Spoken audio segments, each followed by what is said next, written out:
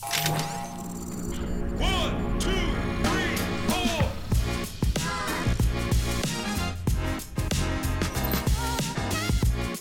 What's up, everybody? Welcome to another episode of Crypto Cronies. Today we're going to be talking about how Texas shelled out $31.7 million during the recent heat wave.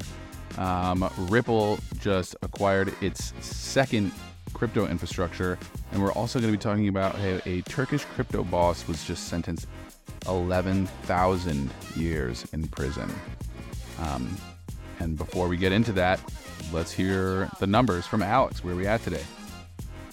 This morning we are sitting at Bitcoin 26,104, and then Ethereum is around 1,600 US dollars. So Bitcoin a little bit up since last week when we talked, and then Ethereum is kind of hovering. I was going to say Ethereum's been kind of hovering on the low end for a little bit recently, hasn't it? Well, it's a crypto winter, so everything's been hanging around the low end. So great buying opportunities, everybody. And before we get into it, when is the halvening actually happening? The Bitcoin halvening is happening around April of next year, so April of 2024. Okay, so buy before that. Yes. Great. All right, so who wants to get started? Do we want to go into Ripple or do we want to go into Texas first? What do you think, Alex? Ripple us away. Yeah, let's go. So, good morning, everyone. Ripple is expanding beyond payments with acquisition of crypto startup Fortress Trust. And I mean, this was announced. They announced the acquisition of the Fortress. This is the second one. They had acquired Medico earlier this year. And Fortress Trust is basically a specialist in crypto infrastructure. So the deal is going to give Ripple a license in Nevada as well, allow it to expand beyond its core blockchain-enabled payment business. So Ripple is more payments, right? And what they're looking for is to expand. And I think we got to talk a little bit about what could be in play, what the strategy is after this acquisition. So what we're thinking is, interesting part about here is Fortress Trust, which aims to help large enterprises interact with digital currencies, also was founded by Scott Purcell, who was previously served as the CEO and founder of the crypto custodian Prime Trust. And that's a very interesting player, I'll say, from this story. Ripple is known for its basically role in cross-border payments and uses a blockchain-based messaging system, which is really cool. And Ripple, remember, also uses XRP, the cryptocurrency, its own significant portion of cross-border payments. Ripple also has faced legal challenges in recent years, coming just setting up as a context the big win we saw in a couple of months ago, where the SEC basically lost the ruling. The judge basically ruled that XRP is not a security. So it was a big win for Ripple. It was a big win for the crypto space overall. And that was basically kind of one of the things that was holding XRP back this whole entire time during the crypto boom, if I'm correct.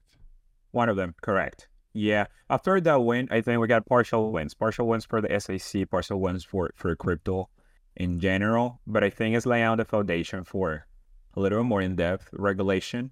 But for this one in specific, for this acquisition, let's talk about a couple of things. Let's talk about what's in play, right, from business strategy. Like I said, Ripple is known for cross-border payments that use the blockchain-based messaging system for quick, speedy transactions between banks and financial institutions. So what can Fortress bring to the table from the business standpoint?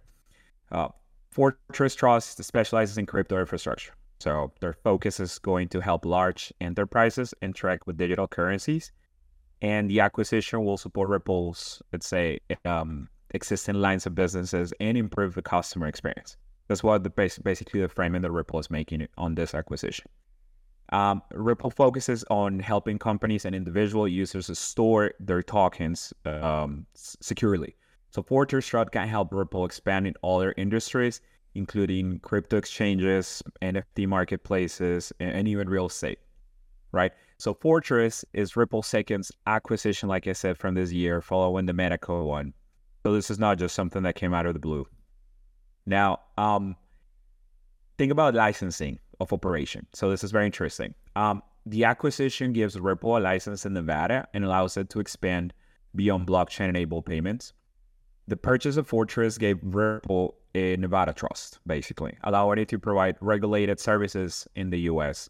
And to note, Ripple already holds a New York bid license and 30 money transmitters licenses across the US, and is looking to get an e-money licenses with the Irish Central Bank. So, other than enabling accesses to other industries within the crypto space, it could be a license play that is benefiting Ripple, and it kind of makes sense from this standpoint. Now, like I mentioned earlier, regulatory background. So, Ripple uses XRP, cryptocurrency. It owns a significant portion of it. They use it for cross-border payments. But also, Ripple has faced a lawsuit from the SEC alleging that XRP should be considered a security. Now, Ripple sort of partially secured victory, and because the judge ruled that XRP token was not necessarily a security on its face. And now you can think about ETFs. You can think about maybe getting broader access for XRP. And maybe based on this XRP ruling, you can see how they can rule all their cryptocurrencies and other tokens similar way, right?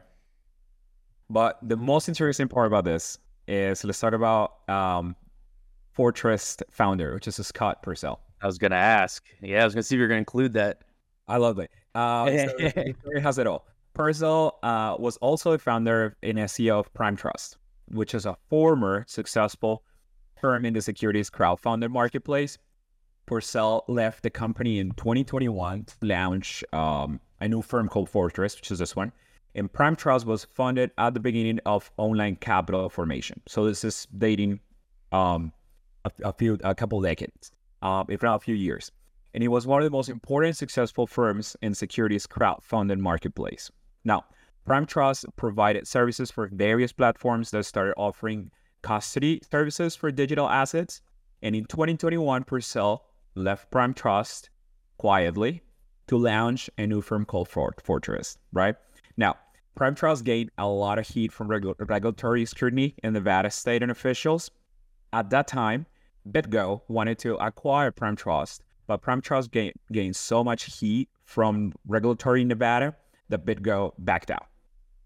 After that acquisition was terminated, basically Prime Trust spiraled into a receivership with the banking commissioner, FID, and later filed Chapter 11 of the main acquisition, which is BankQ. Now, the first thing Purcell did was to distance himself from Prime Trust when that happened, and from the management team, and went on the record to express he was very sad at how they had mishandled the company's finances.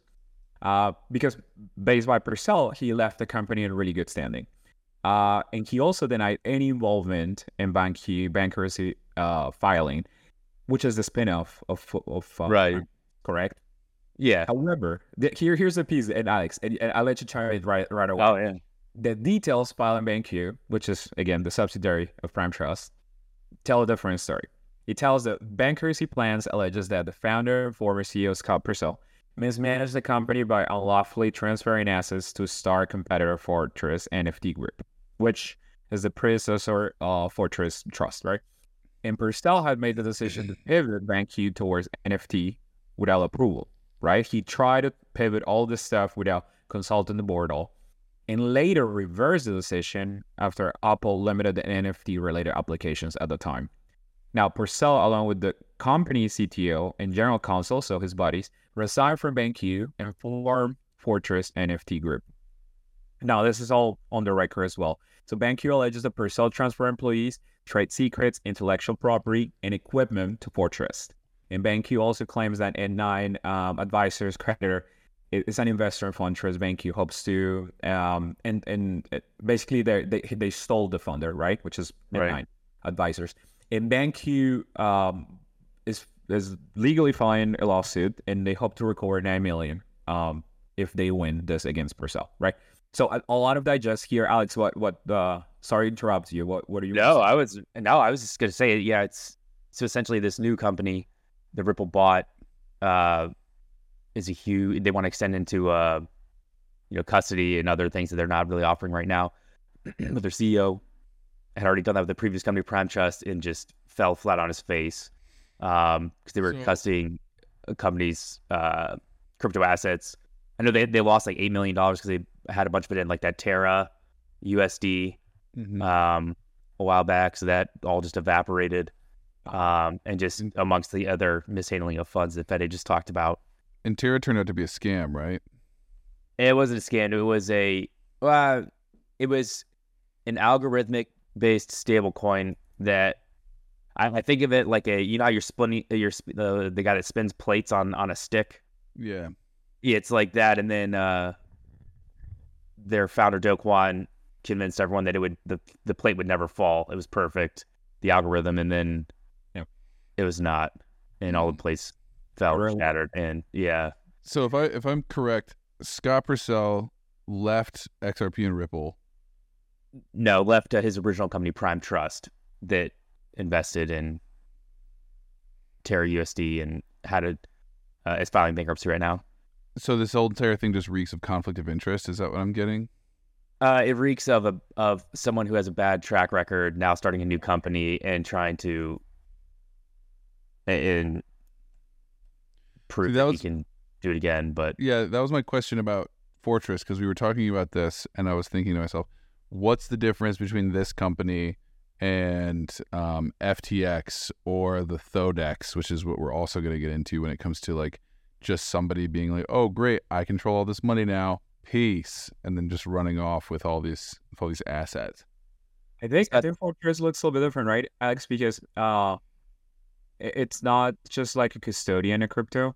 However, I think they do that quite a bit. They expanded more of NFTs and infrastructure, so they're now just keeping everyone's crypto like a Coinbase would, right? So I don't think they can just lock down and just leave. I'm not aware that Fortress Trust has their own token, right? Ripple does, sort of. But what we try to talk about here is that is an interesting acquisition from Ripple's standpoint, because you can see how makes sense business-wise, makes sense licensing-wise. Now, and after they lawsuit, they partially won. Then they're pretty much executing on all acquisition strategies and growing. This is very interesting to follow Ripple. But they acquired also a funky character, right? It's this person that bailed on their original firm, and as soon as he left, the company just came to crumbles, which as CEO and founder, maybe he was hiding a lot of the things, shady stuff, and when he left, it was impossible to contain, and then it's gone, right? And you read the chapter 11 by the company after he left, and they're blaming him for a lot of the failures of the company. Like he said it was because he's saying that it was because everybody else mismanaged the money. Right. That's his claim. But it was really just him. Potentially. And that's kind of allegedly. Say it again. Allegedly. I like the legal side of things. Yeah, allegedly. Yeah. What I would just recommend is exciting. Let's say if you're a holder XRP or you're a fan of Ripple and what they do, and I think it's exciting to see that they're executing to a acquisition strategy. They're making moves. It's very interesting to see. Now I'll be cautious because now you think about it. I hold XRP. Let's say I do. I don't, but let's say I do, and I see this growing pattern. I'm excited. XRP already have gains after this announcements. Of course, you're making money. You're biased. You're hoping that no, this makes total sense. Bottom line is, I'll be cautious. I'll remain cautious because the drama follows Scott Purcell might start following Ripple, and the mismanagement surrounding the failed pivot to NFTs and the alleged unlawful transfer of corporate assets to a competitor has raised basically concerns about executive accountability. And something that I believe, and this has been, I'm a huge fan of crypto, but this is a critique that I do of the space, is the lack of fiduciary responsibilities, right?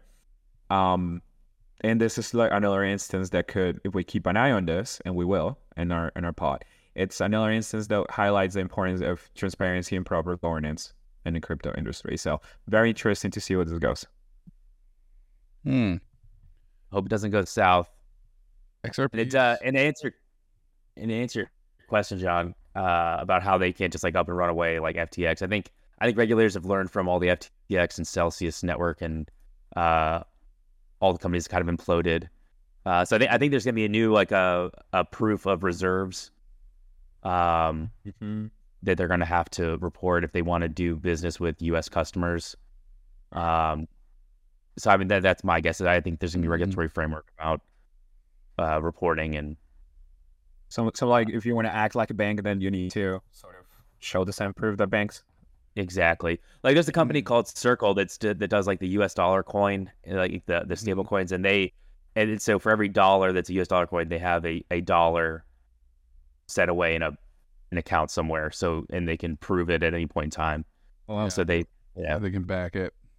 yeah, it's not an algorithmic based stable coin like Terra USD was. Well, okay. So we'll see how that pans out. Yeah.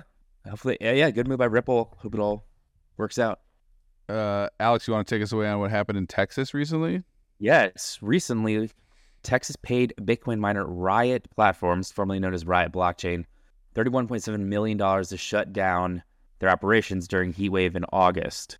Now, real quick, before you get into that, if there's people who are listening and they have listened to one of our podcasts in the past, I don't remember exactly which one, but we spent at least like 10 to 15 minutes talking about Riot and looking at their, you can just Google them and Google images, and the facility is basically like Area 51 2.0. The thing is huge. It's got hangars everywhere. It looks like a small town. Actually, like a large all mining. town. Yeah. Yeah. It's massive. Mm-hmm. So, it's probably the most famous crypto mining site in the world. It's huge. Just with how, and they're just so cutting edge with their energy and innovation and I mean, like you're going to see in the article, and they're dealing with energy and receiving tax credits from the Texas government. Mm-hmm. But yeah, they're on a whole nother level. So why'd they pay him so much money? Well, so Riot Platforms raked in $31.7 million in energy credits from Texas power grid operator ERCOT, which stands for Electric Reliability Council of Texas, and they're kind of the gatekeeper of energy usage in the state of Texas. Now, is this a private infrastructure? Yeah. So this is the ERCOT is I think it's a government entity. I could be wrong, but I'm pretty sure it is. And so ERCOT has a simple mutually beneficial relationship with Bitcoin miners, which is why you see in the news Texas is passing so many laws giving tax incentives or to move Bitcoin crypto mining to Texas. So they have what's called a demand response program, which pays crypto miners to reduce their power so that they don't overstress the grid during periods of high demand. So in August, it was a massive heat wave. People need to turn on their air conditioners, and that spikes the electrical usage.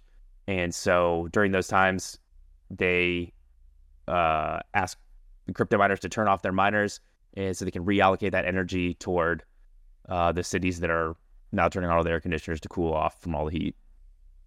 And in winter, conversely, they turn on their heaters and increase energy usage that way. And same incentive exists because back in 2021, I think it was 2021, Texas has a notoriously terrible energy grid. Mm-hmm. They had a bunch of blackouts from the winter weather, and took like weeks to get everything back online. But no, so the crypto miners help strengthen the grid because they're putting all this infrastructure in place and have the ability to switch off their miners and reallocate energy elsewhere when it's needed. So it's a mutually beneficial relationship. I remember that blackout that happened in 2021. It was crazy because I have a bunch of friends who live down the area, like Austin area. They weren't affected as much because Austin didn't have that big of an issue as it's a big city. But they kept posting like resource links and all these other things where it's like donate here because these people and all these families and all these other people are struggling because they don't have heat. And I was thinking to myself, like, what's the big deal? It's like 40 degrees. It's 33 degrees. It's 30 degrees. Like, what's the big deal? And then I remembered, like, oh, these people don't have a basement full of blankets and winter jackets and other things because they just live in heat 24/7. Yeah, in Texas. Right. And they were like, yeah, like your heat goes down in your house and your pipes freeze. Like, we don't even have heaters here, like to put up against our walls. And, like, wow, that would be terrible. So it's pretty cool that, the Bitcoin industry is building up that grid because it seems like they really needed that. Yeah, and it shows like the pro side of the war on energy and Bitcoin usage or Bitcoin energy Potential. usage. Yeah, and kind of debunk some of the myths that it's just all terrible, but there's a lot of pros to it. But something interesting. So they received $31.7 million in the month of August, or for their turning off their operations in the month of August. If they were to just kept mining, they would have received roughly like 333 Bitcoin, according to this article, which is worth about $8.9 million as of the end of the month. So they cashed, yeah. So the opportunity cost they hit a home run with. So do you think they dumped all that 31.7 million back into the crypto market? Bought Bitcoin. I mean, if you think about it, they're buying it, so they're not mining it, so they also saved on it. So that's just basically doubling their profits. But yeah, exactly. They're like, this is a home run. Yeah, we should turn our energy. We should turn it off more often. Extra capital. Yeah. But let's see, yeah. So they're continuing to pass more legislation. They try to shut down Bitcoin mining in Texas, but that ultimately got shut down in the Senate. But so there's another company called Marathon that's a competitor of Riot Platforms, and one of their executives, Fred Thiel, had told CNBC from this, as they know in this article, that so these are called energy curtailments when they ask you to turn off the energy. So typically a typical curtailment happens about 3% of the time in the course of a year, which comes out to about 5 to 10 hours a month. And even that, the credits they receive from that ultimately make it worth their while. So while this is like it sounds like Riot had to went above that 3%, but they definitely are compensated for it. Yeah. Interesting. Well, I know we could talk forever about Riot and stuff, but we're on a time crunch here. Yeah. We can move on to the Turkish crypto boss. What's he up to? Yeah, what's he up to? It's so funny because the last one we were talking about, all the articles are just like, oh, there's somebody successful in crypto that had a failure. They're either a crypto boss or a crypto bro. Yeah. Yeah. So, yeah, this guy's name was Farouk Faith Ozer. He was running a crypto exchange called Thodex, I believe, Thodex, and it imploded in 2021. He was sentenced to 11,196 years in prison. Now, I'm not quite sure exactly when this sentence came out, but it's just now hitting the news everywhere. It says verdict late Thursday, so I assume that was last week. This took place in Istanbul. He was running a company that was valued at $2 billion.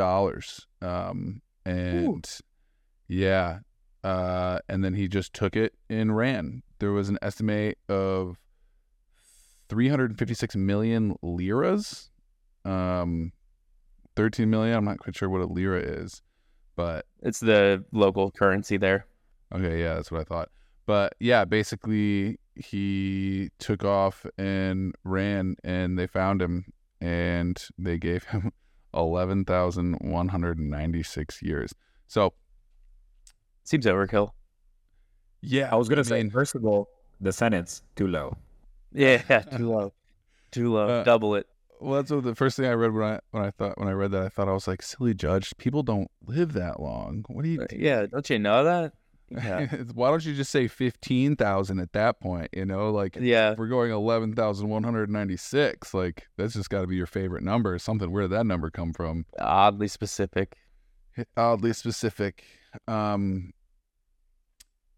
Yeah, but one of the things that Ozair said in the past that really pissed everybody off was, I'm smart enough to lead any institution on earth. And he established this company at the age of 22.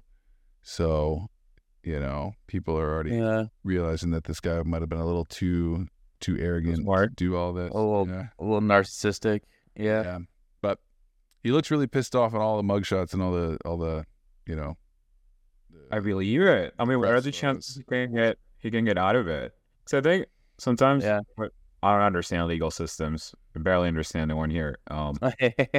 So I don't know if like there's any chance for him to kind of get away with it, under the table or something like that. Maybe get a reduced sentence. But definitely, it seems like I want to make an example of the guy somehow. Yeah. Hopefully, you can get that sentence down to 5,000 years. Yeah, that'd be a lot better. Yeah. Will be hit. Yeah. SBF is looking at it. SBF's looking at this 11,000 year sentence, like shaking, like, oh my gosh. Well, I guess mine won't be that bad, I don't think. Yeah. All right. Well, that's it for me with my short little article of one of the crypto bro takedowns. Yeah. Crypto boss takedowns. Crypto boss. This could be a section, John. The Crypto boss all takedowns. these crypto bosses. I love it. I really do. Takedown of the month. Yeah, biggest- takedown of the month. My biggest day is going to be SBF sentencing, and I'll be like, do I have a story for y'all? Do the live stream. Yeah. But all right, we're at 26 minutes now. But yeah, that's what's in the news. Hopefully the numbers will be up next week, and we'll see what's up. Fingers crossed. All right, boys. All right. See ya. See you, everyone. 1, 2,